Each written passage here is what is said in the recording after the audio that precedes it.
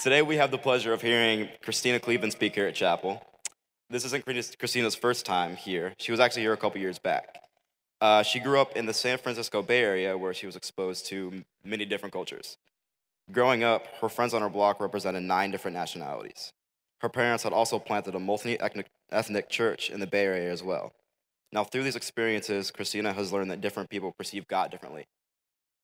Now, Christina is a social psychologist, public theologian, author, and professor. She's now at Duke Divinity School, where she teaches classes on race, reconciliation, and conflict. She also leads a research team that is investigating self-compassion as a buffer for racial stress. As said before, Christina is an incredible author who published her book, Disunity in Christ. Disunity in Christ explores why we are so separated, though we are all supposedly gathered under God for one purpose. This is a little snippet from Christina's book that captures the purpose of the work beautifully. Despite Jesus' prayer that all Christians be one, divisions have been epidemic in the body of Christ from the beginning to the present. We cluster in theological groups, gender groups, age groups, ethnic groups, educational and economic groups. We criticize freely those who disagree with us, don't look like us, don't act like us, and don't even like what we like. Though we may think we know why this happens, Christina says we probably don't know why this happens. Now, the big question that arises from this is, if Christians are supposedly all about love, why do we seem to fight so much? Now, that's enough for me. It's time to give a very warm welcome to Ms. Christina Cleveland.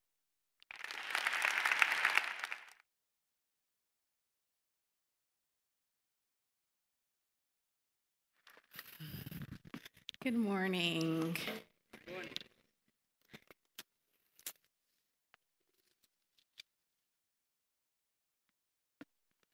I started studying for the SATs when I was in first grade. I didn't know at the time that I was actually studying for the SATs, but every day after school, I would come home from school and I was already in accelerated classes, and so I had to stay an extra hour after school every day anyway to do extra reading comprehension exercises. But then I'd come home and I'd do my homework, and then my dad would assign an extra hour and a half of SAT prep work that we had to do every single day after school.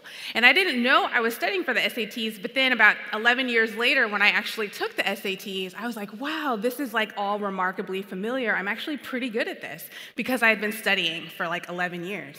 And this is because my dad went to Yale and his brother went to Princeton, and they decided to raise their kids so that we would be prepared to excel in higher ed in the United States. So in addition to studying for the SATs, my parents lied to us, and they told us that the only place open in the summer was the library.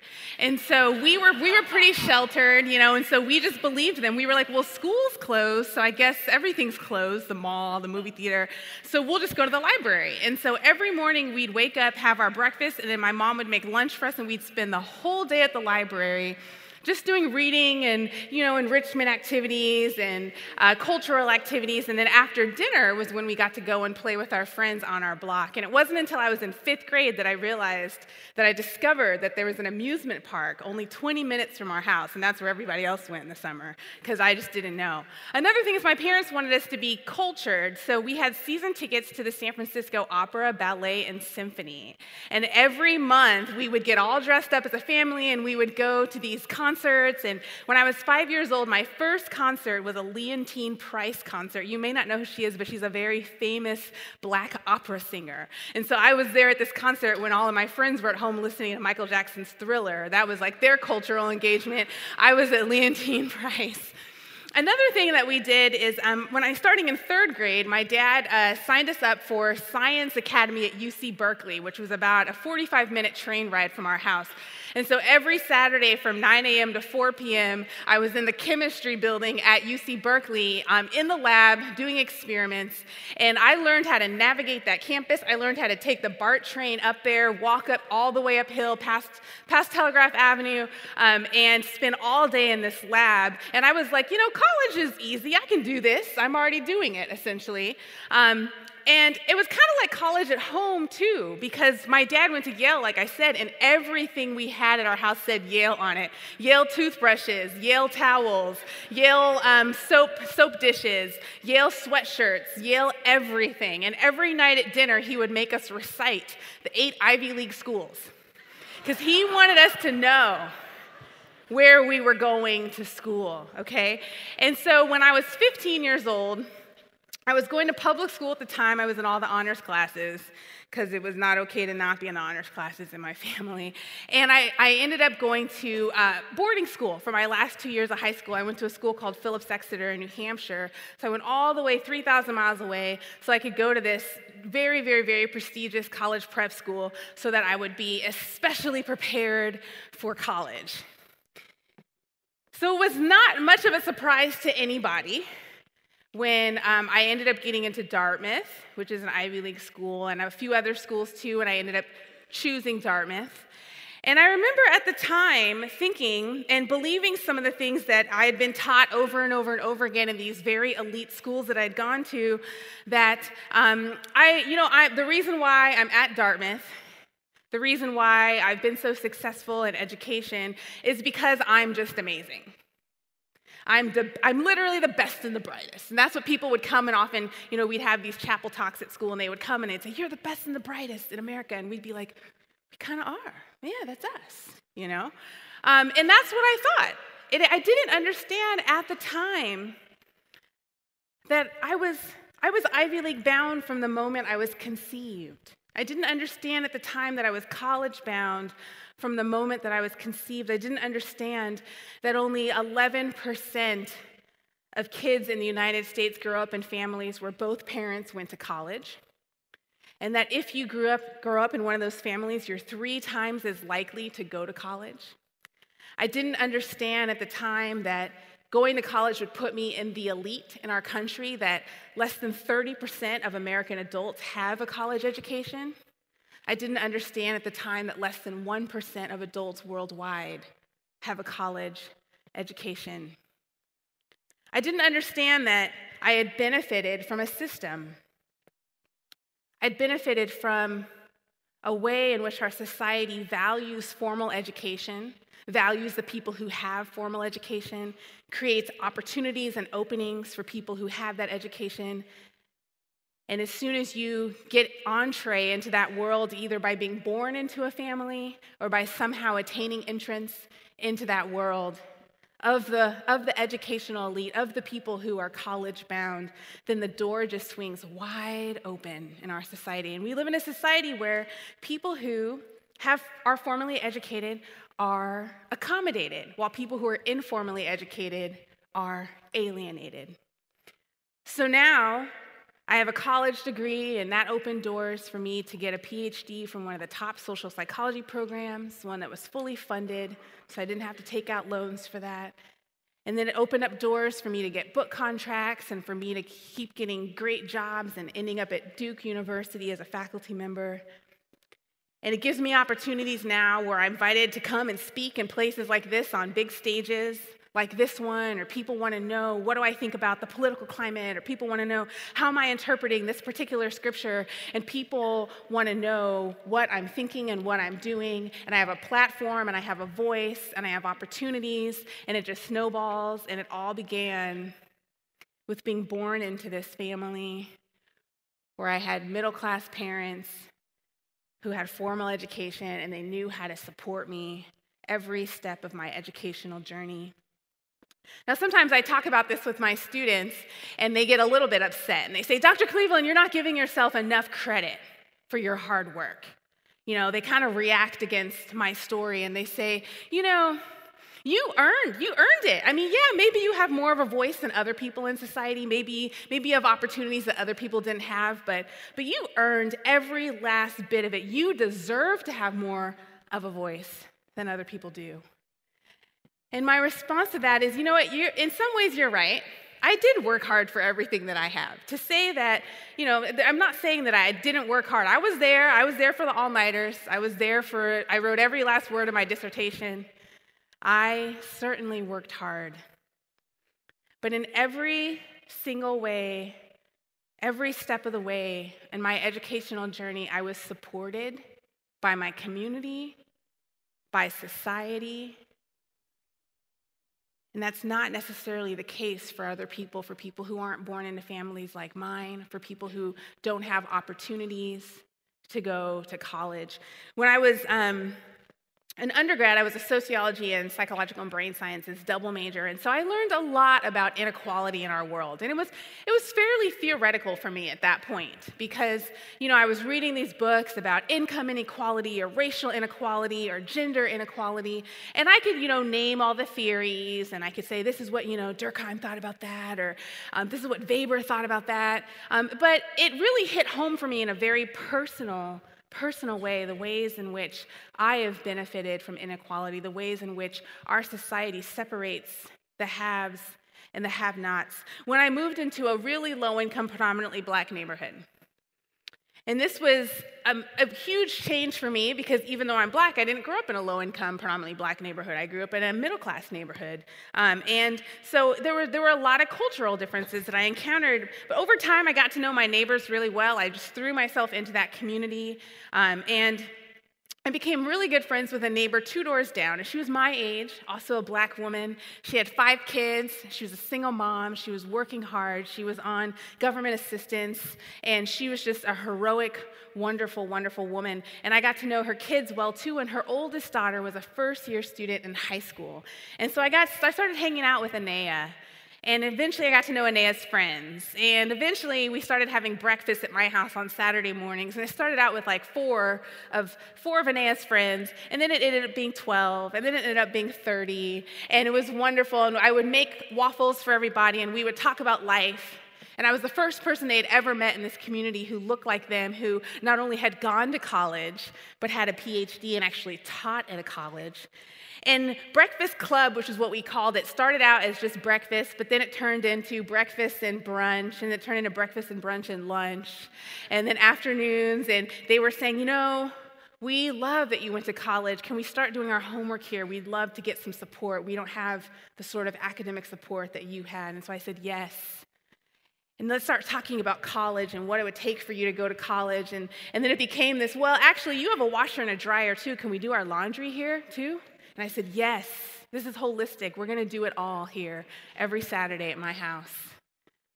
So I had 30 girls at my house every Saturday, and we started talking about what life is like for them. And they have dreams, and they had goals, and they had fortitude, and they were willing to work, and they were willing to show up every single week and get help on their homework, start thinking about college. And it wasn't until working and hanging out with these girls for about a year that it occurred to me that they all go to the high school 4 blocks from my house, a really low-income, poorly funded high school. And it occurred to me as I was looking over their curriculum, helping them try to prepare to apply to colleges like Indiana Wesleyan, and it became clear that the curriculum that their school offers does not give them the requirements that they need to apply to a 4-year college. So they could defy all odds, right? They could figure out a way to successfully graduate from high school with very little support in the home and in the community. But the school does not offer the classes that they need in order to even apply to college. The school did not offer any modern languages. The school did not offer any arts. The school only offered 3 years of English classes. You need 4 to apply to college. And so they could have done everything right. They could have beat all odds. They could have, in the face of difficulty, every step of the way, facing impediments, facing poor funding, inexperienced teachers, overcrowded classrooms, unsafe conditions, they could have somehow survived all that and succeeded and still not had the opportunity to join the educational elite, this educational elite that I was born into, that I was destined to be part of. And it really hit home for me in that relationship with those girls when I realized it's not just about how hard you try. It's not just about how much you want it. It's not just about your motivation, your willingness to keep trying in the face of difficulty. There's a whole lot more going on. We live in a world in where there is inequality. We live in a world in which people like me can be born into this world and the wind is behind me. So I'm walking towards my goals. And if I put effort in, there's a good chance that I'm going to get an outcome that I'm looking for. If I try, there's a good chance that I'm going to succeed. But if the wind is against my back and is blowing in my favor, that means it's against other people. And these girls were facing an environment in which the wind is against them. And every step of the way, they were facing impediments. They were facing a lack of support, lack of resources, lack of opportunities. We talk about boundless love. We talk so much about wanting to love like Jesus loves. But love cannot exist in the midst of inequality. We cannot love boundlessly unless we understand what are the boundaries of love in our society and where am I located along those boundaries. Our society is set up for people like me to think that I deserve more, that I'm a little bit better than, that the inequality that exists is something that can be explained away, something that maybe should exist. Because, oftentimes people think of the informally educated, well, they're just a little bit lazy, or they're just not trying that hard, or their motivation's not in the right place, or they have some sort of character issue. If they just got their heart right before God. And it makes us feel a little bit better about where we're at. But then I wonder, how can we truly love? I love the song that we sang last about wanting to love like Jesus loved. And this is the exact same thing that John invites us into in 1 John 4, where he says, there's this love that I'm calling you to that will actually set you free. And it looks like Jesus' love. And I work a lot with students who love Jesus. I teach at Duke Divinity School. So most of my students love Jesus a lot, want to serve Jesus, particularly want to serve Jesus as pastors in churches. And they are earnest and they are excited. And they're a lot like the undergrads that I meet at schools like Indiana Wesleyan. They want to love. They want to love well. And I love that about so many Christians here in the West. We want to love well. The thing is, though, is we often don't have the social awareness to actually know how to do that. If I want to love boundlessly, what are the boundaries that I need to be aware of? If I want to love across power lines, if I want to love across inequality, I need to recognize that inequality. I need to recognize how I benefit from that inequality. And when we look at Jesus, it seems to be the case that Jesus is actually pretty socially aware. Jesus didn't love vaguely. Jesus didn't just send, love bombs to us from the Trinity and hope that we received it, hope that it made sense to us, hope that it translated well to us. Jesus was very strategic and specific and socially aware. And John points us out to this when he's talking about the incarnation in this passage that these two students read to us earlier. It's wonderful. He's talking about Jesus leaving this perfect world of the Trinity where there was perfect, equal, mutual, reciprocal love.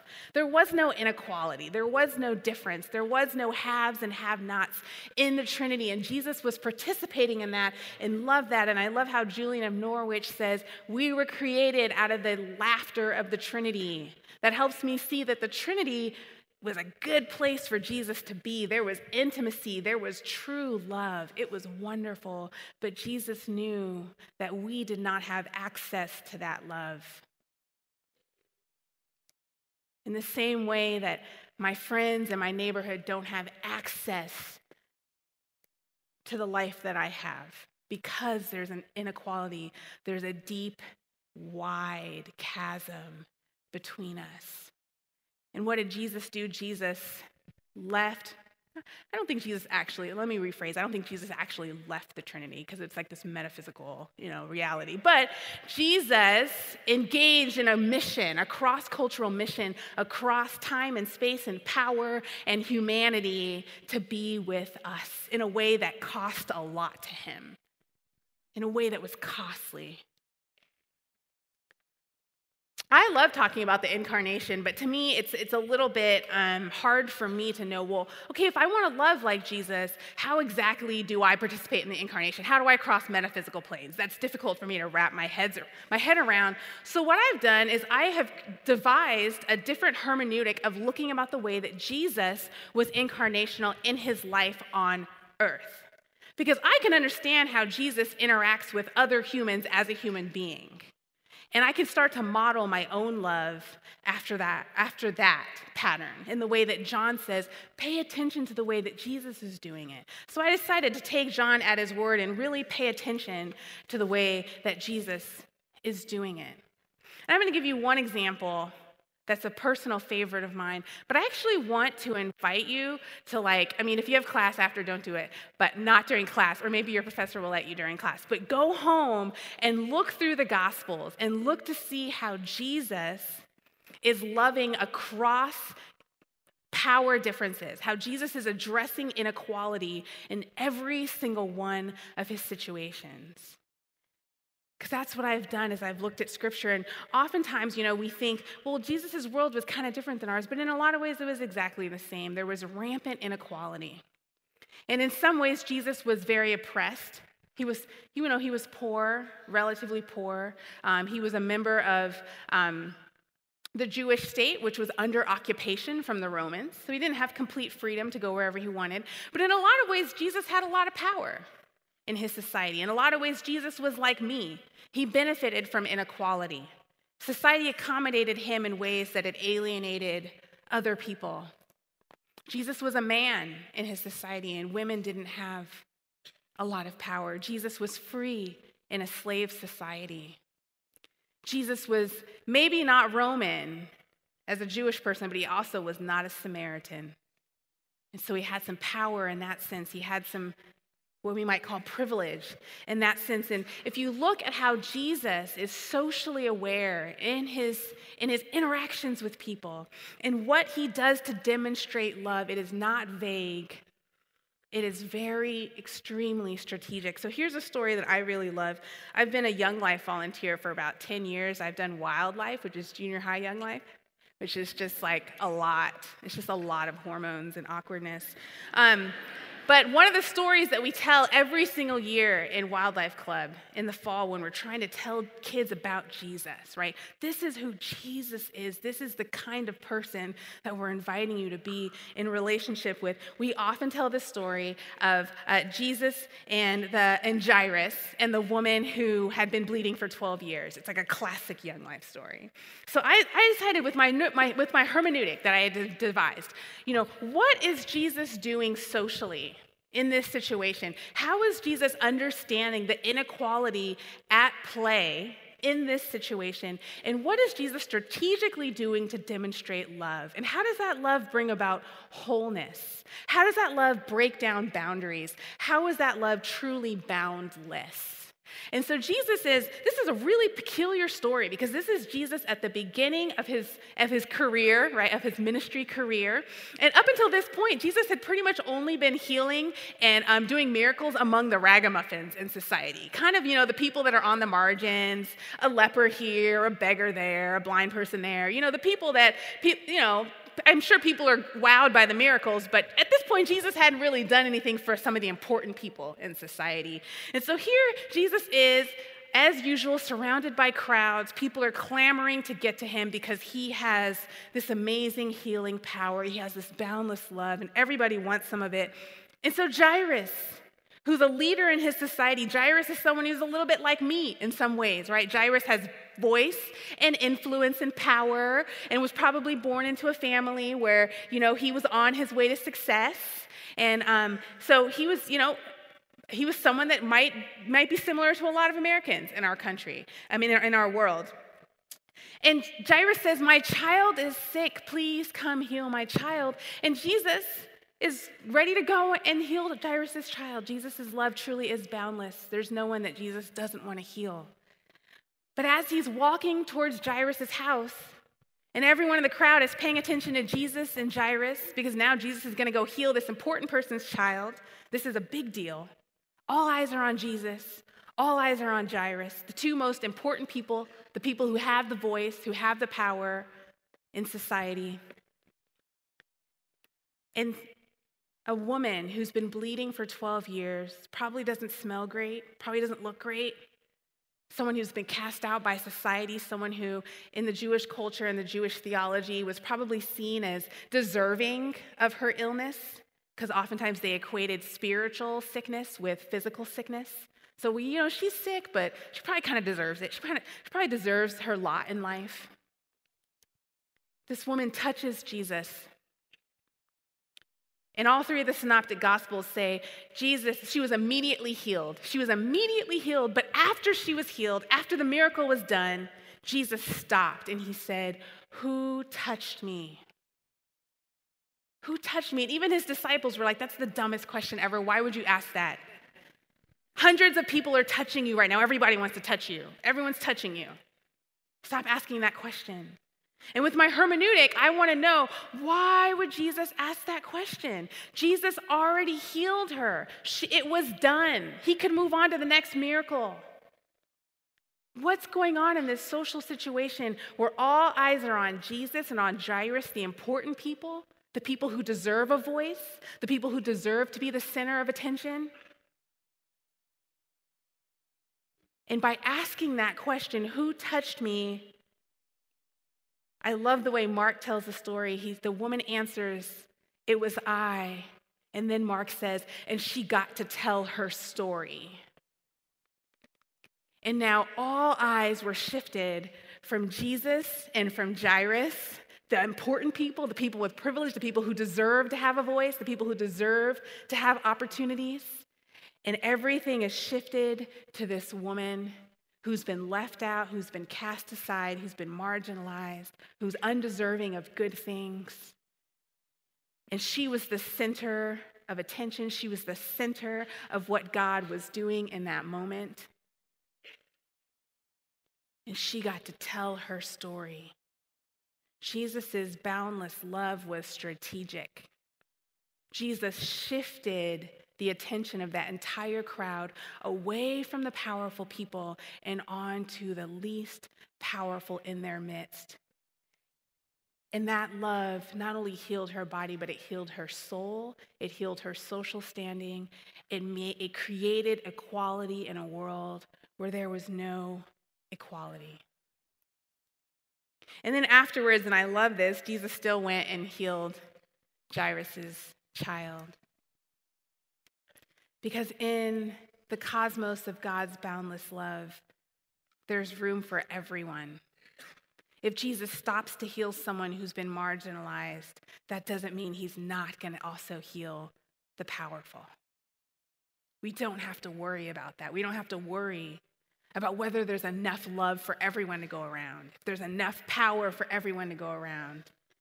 In the economy of the family of God, love truly is limitless.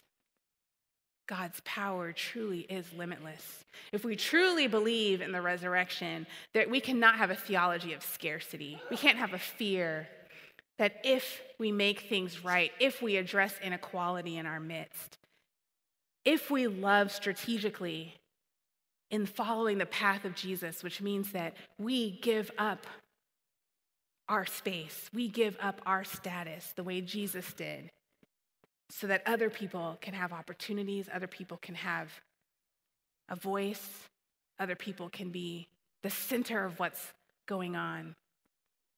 I've talked a little bit about my story and how I personally have benefited from economic inequality. Oh, that was dramatic.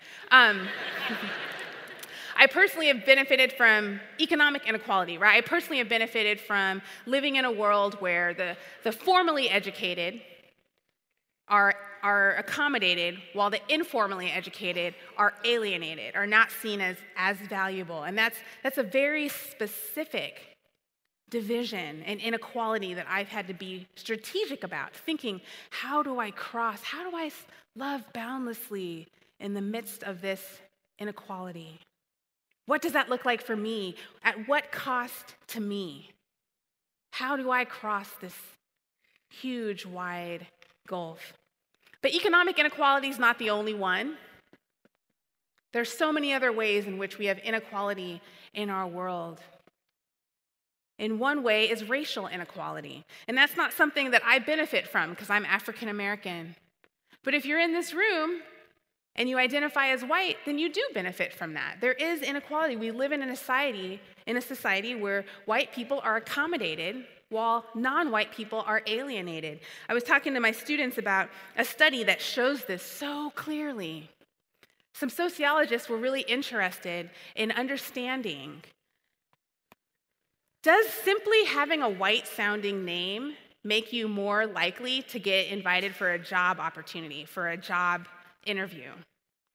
Simply having a white-sounding name. Does society accommodate white people while alienating other people? And so they sent out resumes to 500 different companies, and the resumes were equal. They were all exactly the same. And this was someone who on the resume was super qualified for the job. This is the kind of person where it's like a no-brainer. Of course you're going to invite this person for an interview. They're perfect for the job. The only thing they changed on the resumes were verbatim exactly the same except for one thing. They changed the name on the resume. And so there were 2 white resumes, and the names were Emily and Greg, white-sounding names. And there were 2 black resumes, Jamal and Lakeisha. Sent out these resumes to 500 companies, and they found out that Emily and Greg were twice as likely to get called in for an interview than Jamal and Lakeisha. Our myth of meritocracy, this idea that if you just try hard enough, you'll succeed, gets a little bit busted with studies like this. Because no matter how hard Jamal and Lakeisha try, they're only going to be half as successful as Emily and Greg. We live in a society where white people are accommodated and everyone else is alienated. I was talking to one of my students, this is when I was teaching at Bethel University, which is similar to Indiana Wesleyan, it's in St. Paul, and my student said, well, Dr. Cleveland, isn't that just black people's own fault for naming their kids such weird names? What do you expect? What do black people expect? If you're going to have a weird name like that, why? Of course people aren't going to want to hire you. That's just weird. And I said, yes, Mackenzie. Jamal and Lakeisha is a really weird name, right? So I said, that's a wonderful example of how white people are accommodated while people of color are alienated in our society. And so sometimes people ask me, well, are you saying that simply because I was born white, or simply because I was born into a family where both my parents went to college, or simply because I was born into a middle class or higher family, I'm inherently at fault for all these problems? I'm inherently at fault for these divisions? And I said, no, of course not. You're not inherently at fault, but what you have done is you've inherited a fault. And as members of the family of God, we have a wonderful opportunity to be part of this love, this boundless love, and take a look at these faults.